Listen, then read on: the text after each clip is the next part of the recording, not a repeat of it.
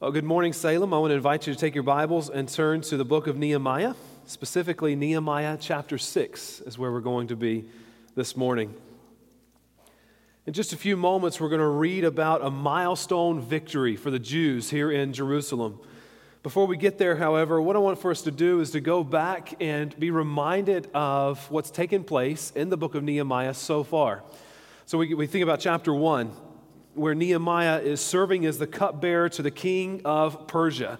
He's living in Susa, the citadel, and his position is one of authority. It is one of prestige. Nehemiah is living a cushioned life. There's no other way to say it. He's got everything that he's ever going to need. He's got no shortage of food. In fact, he gets to eat the very same thing that the king eats every single day. He has a comfortable place to sleep. He's got a job that many people would die to have. However, Nehemiah is visited by his brother Hanani. And there's some other men that come with Hanani from the land of Judah. And these men tell Nehemiah about the great trouble and the shame that the city of Jerusalem is in because the walls are torn down and they've been burned. So Nehemiah chapter 1, verse 4, here's what he says. As soon as I heard these words, in other words, as soon as they told me the news of what was going on, as soon as I heard these words, I sat down and wept and mourned for days. And I continued fasting and praying before the God of heaven. Now, at this point, Nehemiah has no idea what God wants to do about the problem. All he knows is that God has given him a burden, and he is going to pray that something will be done. I don't think Nehemiah even knew that God was going to do a great work through him. I think he simply saw a need and he started pouring out his heart before God for that need. And really, when we were talking about this several weeks ago, that brought us to the question of what is it that breaks my heart? And is what breaks my heart the same thing that breaks the heart of God? When a burden for what breaks the heart of God enters into our lives, what are we going to do about it? So we see a need somewhere around us. How are we going to respond? Are we just going to kind of observe it and look on it and think about how sad that is and then just ignore it? Or are we going to commit to praying in brokenness on behalf of whatever it is that is wrong? God, would you do something about what's taking place here? Nehemiah is broken for the city of Jerusalem. We know that he spends a couple of months praying and asking God to do something. And then one day, he's given the opportunity to act on the burden that God has placed on him. That's where we get to chapter 2, and we see the Persian king, Artaxerxes, ask Nehemiah. He says, what's wrong, Nehemiah? What's going on with you? Why is your heart sad? Why is your face sad? Why are you coming into our presence like this? You're not supposed to do that, right? Well, Nehemiah has the opportunity then to kind of present to the king what's on his heart. And he kind of lays it out there and says, all right, God, here we go. I'm going to lay this out here before the king. And we know that within a very short time, Nehemiah finds his way to Jerusalem. He is on his way to go do something about the burden. And he's not just on his way, but he's also carrying letters from the king. And these letters are giving him authority and giving him resources to do everything that needs to be done with the rebuilding of the wall of Jerusalem. Folks, never ever forget that when God places a burden on our hearts, that he is going to provide to see that burden through, to see something done about that burden. What God calls us to, he will make provision for. What God calls us to, he will make provision for. Sometimes we stop short of following through with the burden because we don't have the faith that God can actually do the impossible. However, if Nehemiah had stopped praying and if Nehemiah had not taken action when he was given the opportunity, then he never would have gotten to the point where we're at right here in Nehemiah chapter 6, where now they're finishing this job that they have started. In Nehemiah chapter 2, we see Nehemiah arrive in Jerusalem. He goes by night to inspect the walls. He tells nobody what's on his heart. In fact, nobody knows what's going on at all. Why is Nehemiah even here? They're probably wondering. But it's only after inspecting those walls and seeing them for himself that he goes to the people and he presents two things. He presents the problem and he presents the solution to the problem. The problem is that the walls are torn down. Jerusalem is defenseless. God is not being honored by these walls being torn down. That's the problem. The solution is that Nehemiah is going to unite the people together to do a great work over the next 52 days to complete the rebuilding of the walls. In chapter 3, we see the people who are involved, and there's a whole list there of the families that are involved. And when you really look at that list, you realize that's not a huge group of people. And they're certainly not builders, because you've got goldsmiths, you've got perfumers, you've got religious leaders that are involved in doing this. This is a reminder for us that it doesn't take much to be used by God.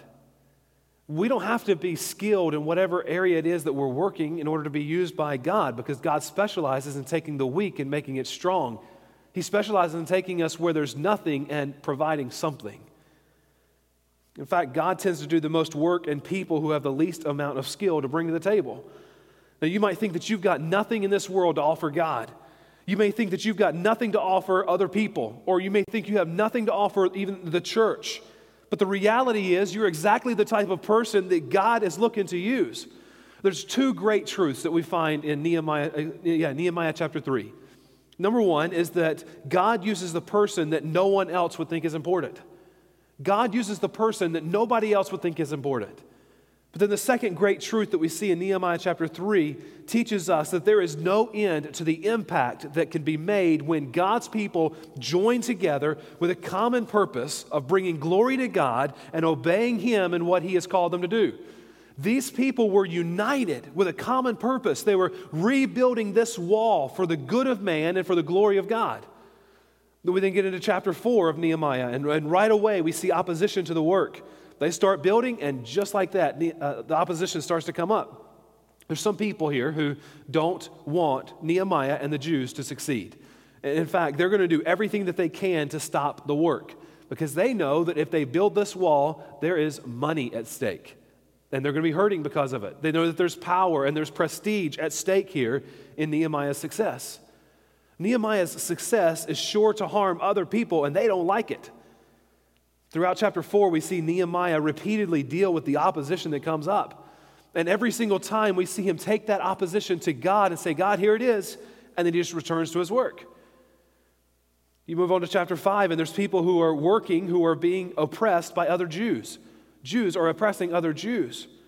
These prestigious Jews are breaking God's law in the way they're dealing with their brothers. And Nehemiah becomes an advocate for the poor and the oppressed, and he stands up and says, enough. No more of this. We see God at work again, and we see all of these people humble themselves. The ones who are doing wrong humble themselves. The people are unified, and they're able to continue working. At the end of chapter 5, we see Nehemiah's generosity. He doesn't take advantage of other people, even though it would be socially acceptable for him to do so. He makes the decision to be generous with his resources. And then we get to chapter 6, where we're going to pick up here in just a few moments. And the first part of chapter 6 is where we were at last week. And we talked about the distractions that come up to the work that God has called these people to do. Things that pull our attention away from what God has called us to do. We see that in the first part of chapter 6 that Nehemiah deals with the distractions, but then he moves on quickly from them.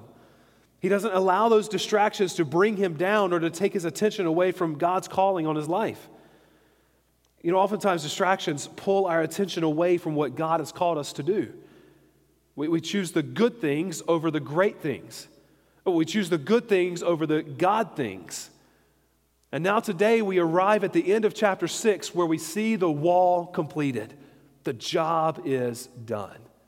Let's start reading here in Nehemiah chapter 6, and then we'll start reading in verse 15. So the wall was finished on the 25th day of the month Elul, in 52 days.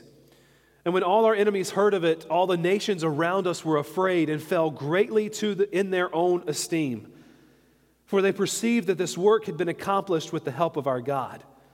Moreover, in those days, the nobles of Judah sent many letters to Tobiah, and Tobiah's letters came to them.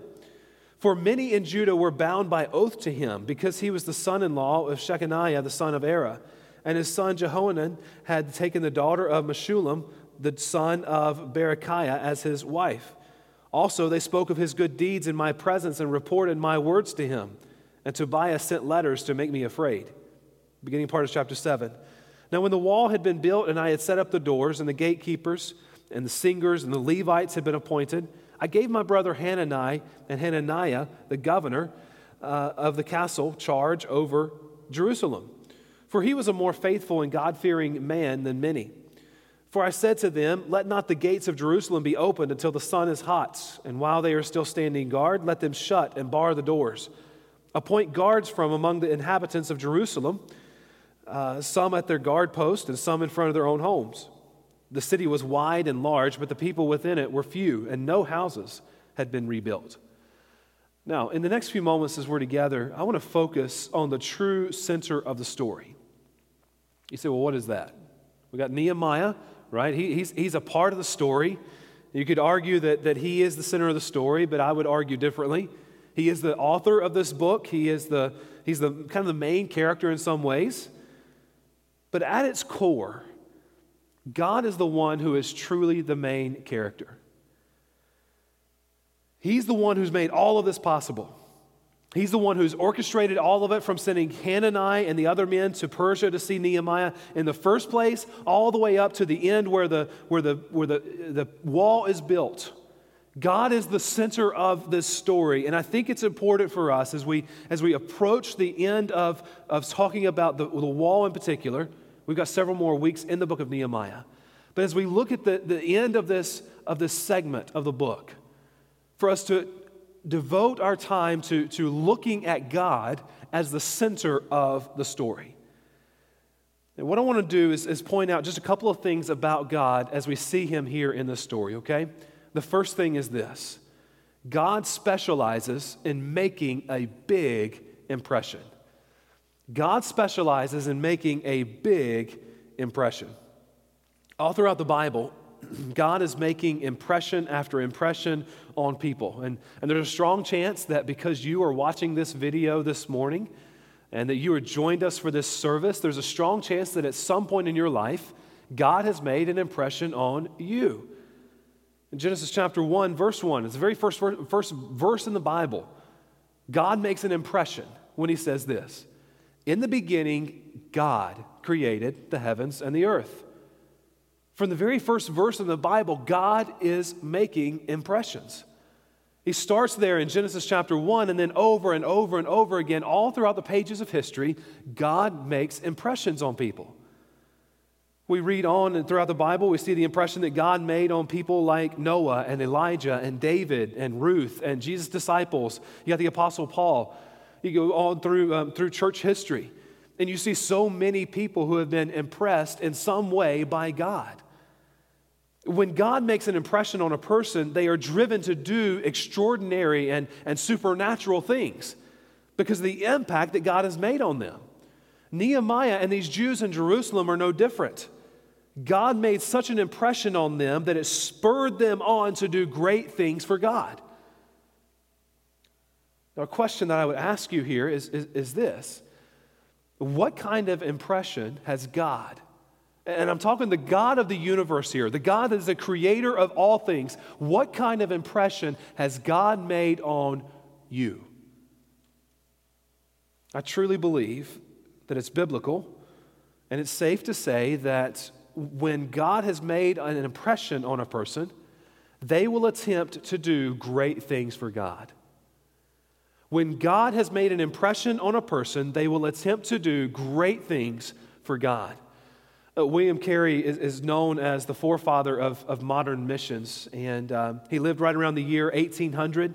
He was a missionary taking the gospel to India, and he's famous for making this comment. He said, "Expect great things from God, attempt great things for God." Expect great things from God, but attempt great things for God. Now, a person might say, well, that sounds really great, but where's the scripture for that? And I would honestly respond with Ephesians chapter 3, verses 20 and 21, where we read this: "Now to him who is able to do far more abundantly than all that we ask or think, according to the power at work within us." Pause there for just a second, okay? He says, according to the power at work within us. You say, well, what power is that? It is the same power that raised Jesus from the dead that is at work within the believer today. In fact, you go back to Ephesians chapter 1 and verse 19, and we see that Paul's talking about the very same power there. It's the power that raised Jesus from the dead that is now at work in believers. So now to him, to God, who is able to do far more abundantly than everything that we ask or think, according to the power at work within us, To him be glory in the church and in Christ Jesus throughout all generations, forever and ever. Amen. Now, what kind of impression has God made on you? Right, that's the question we're talking about here. What kind of impression has God made on you?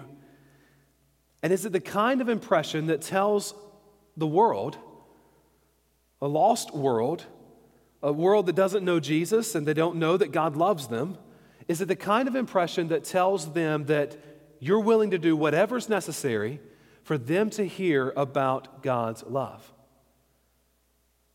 You know, one thing that we see all throughout the Bible and all throughout the pages of history is that when God has truly made an impression on a person, that person will stop at nothing to attempt great things for God. God has become the primary object of their affection.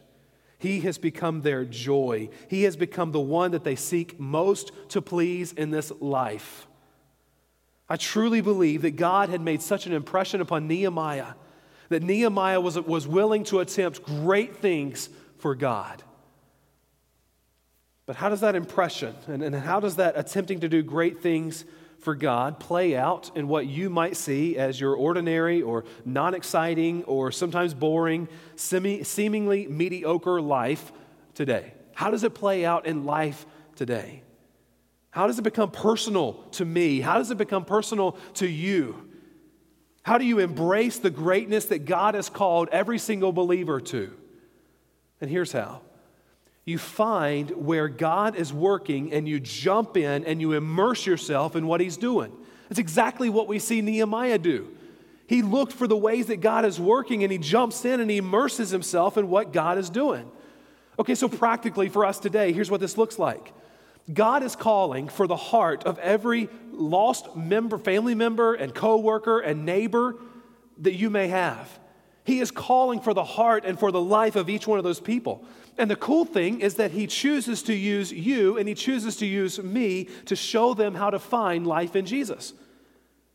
So we look for,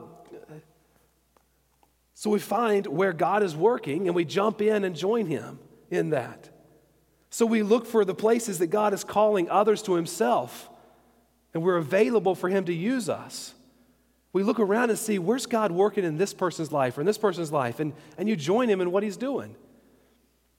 That's one way that the impression that God has made on you is lived out. Now, here's another way. In our church right now, I truly believe that God is at work. He's molding and he's shaping a vision for reaching people and for moving into the future in a big way. I personally believe with everything inside of me that God is moving us into a period of attempting great things for him. So one of the ways that you as an individual and maybe you as a family can attempt great things for God is by attaching yourself to a church that is attempting great things for God. Colossians 1:18 tells us that Jesus is the head of the body, the church. Jesus stopped at nothing to do great things for God in saving people. He stopped at nothing in doing those great things. So what makes us think that he would lead us to do anything less than attempt great things for God right now so others can be saved? Living based on the impression God has made on you includes, I believe, attaching yourself to a church that is attempting great things for God. You know, I thought about giving you some more examples of what this looks like to join God where he's working. But I've just given you two of them, okay? Looking around you to see where God is working in individual lives and joining him in that work. But then attaching yourself to a local church where they are attempting great things for God. Right? I thought about giving you more examples than that, but I realized that's two things for us to really pour ourselves into. So why give more examples in this moment? Why not focus on those two things? Folks, when God makes an impression, he makes a big impression. So I would encourage you to let that impression sink in and play out in a big way. You're going back to Nehemiah and seeing how they finished this massive job of rebuilding the walls, looking at how God has worked in this. We see, secondly, that God destroys the enemy's self-confidence. God destroys the enemy's self-confidence. All of us are confident in something. All of us are. Some people are confident in themselves and their ability to produce results or maybe to take care of themselves. Some people are confident in their money, thinking that their money is going to take care of them and take care of any and every need that they ever have. Some people are confident in their family and in the comfort and the security that family brings. Now, those are not bad things in which to be confident. However, if in any way we are confident in those things only, or we are confident simply for selfish gain, trying to see what we can get out of them, then those confidences become bad things. All throughout the story of the rebuilding of the walls, Nehemiah has these enemies who have tried to do harm to the work that's being done, right?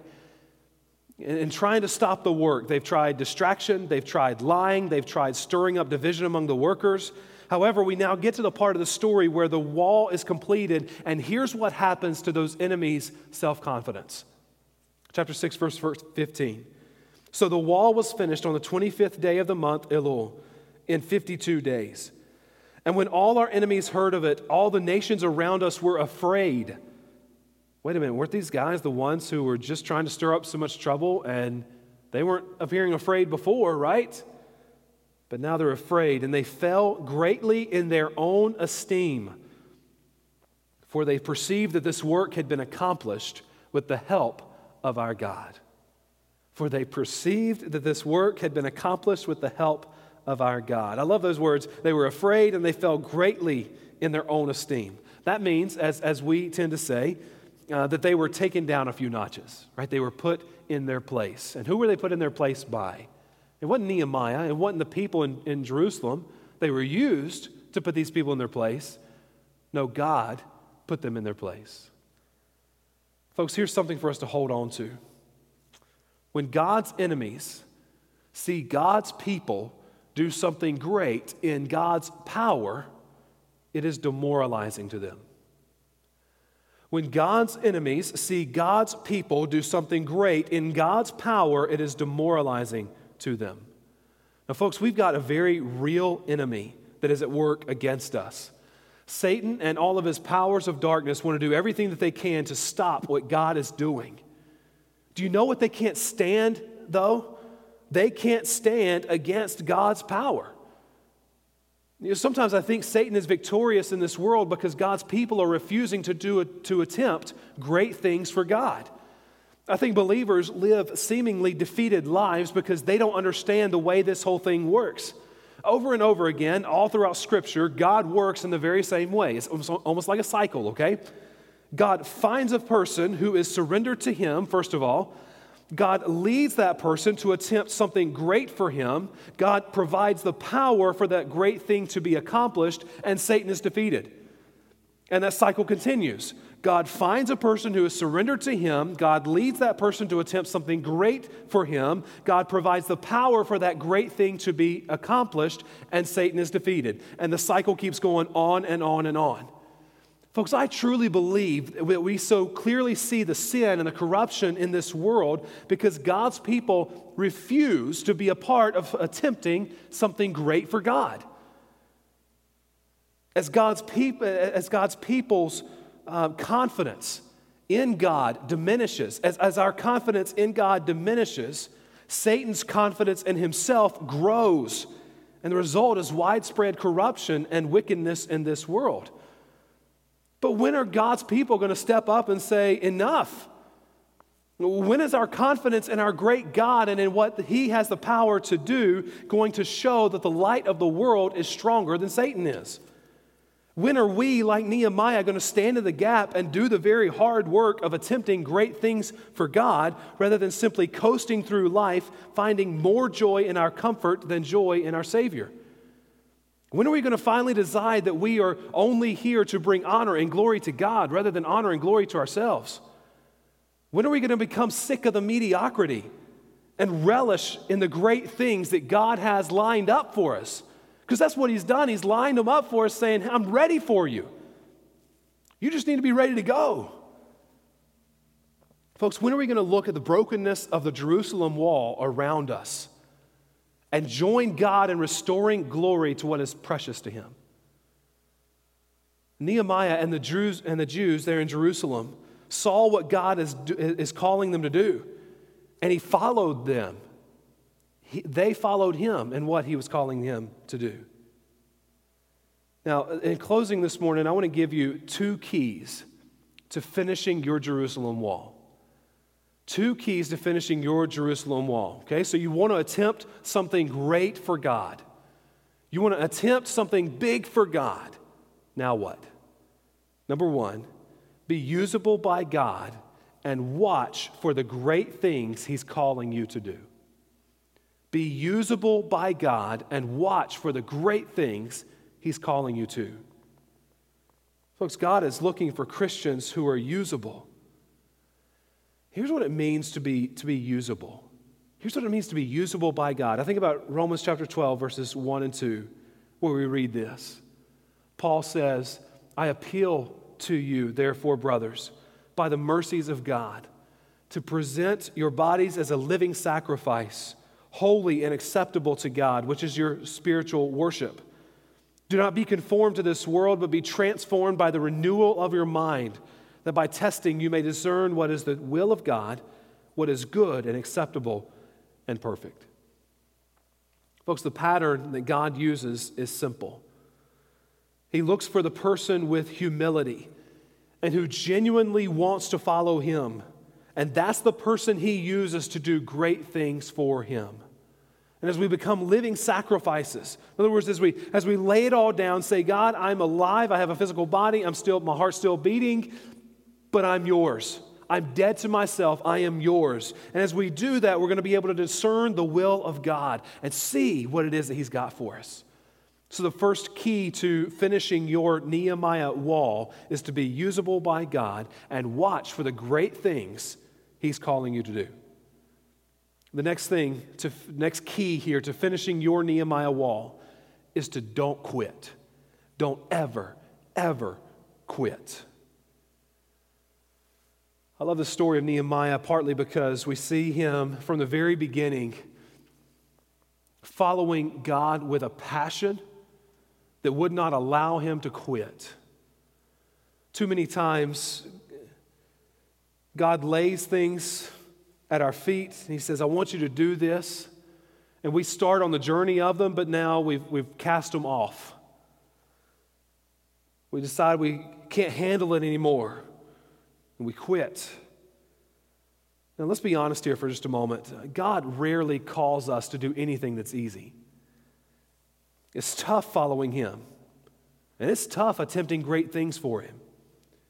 Oh, but think about the joy that you have whenever that job, whatever that calling, whatever it is that God's led you to do, think about the joy that you will have when that's completed. A couple of weeks ago, I was helping my son with his last schoolwork assignment for the school year. And when we finished what we were working on, he's going to be done for the summer. Okay, when we finished it, he was going to be completely done. The last assignment that we were working on wasn't necessarily hard, but it was time-consuming. It was taking a while for us to get this thing done. And I'll never forget that when he put that period on the last sentence that he had to write, and he put his pencil down, he realized that he was completely done with that year's worth of schoolwork, and tears of joy and tears of relief started flowing down his face. I'm not kidding. He was so excited to be done. You could see him just relax. He knew that he had finished his job. Christian, listen, let's take that same idea and blow it up in proportion here, an area of importance. We're not just talking about schoolwork that needs to be done here. We are talking about a calling that God has given us and different assignments in life that God has given us that are hard, that we have to work through, that are time-consuming. There's coming a day, though, which we arrive in heaven, and everything that we've ever done for the kingdom of God is going to be weighed. How many of us are going to stand before God knowing that there were things that he asked of us that we never did? But on the other side of that, how awesome is it going to be for us to stand before God knowing that we gave everything that we could, attempting great things for him? How great will it be to know that we could have quit so many times, but we didn't? You know, if there's anything that this story in Nehemiah tells us about the rebuilding of the walls, it shows us the faithfulness of God. That when He calls us to something, that He's going to be faithful to carry us through in whatever that is. So when we have those Jerusalem wall moments and we see what needs to be done, we see the brokenness around us, and we see what God's led us to do to repair those walls, we can look at it and go, God, I know you're going to be faithful. I know that you're going to carry me through this. Folks, we have all got Jerusalem walls. We have all got great things to attempt for God.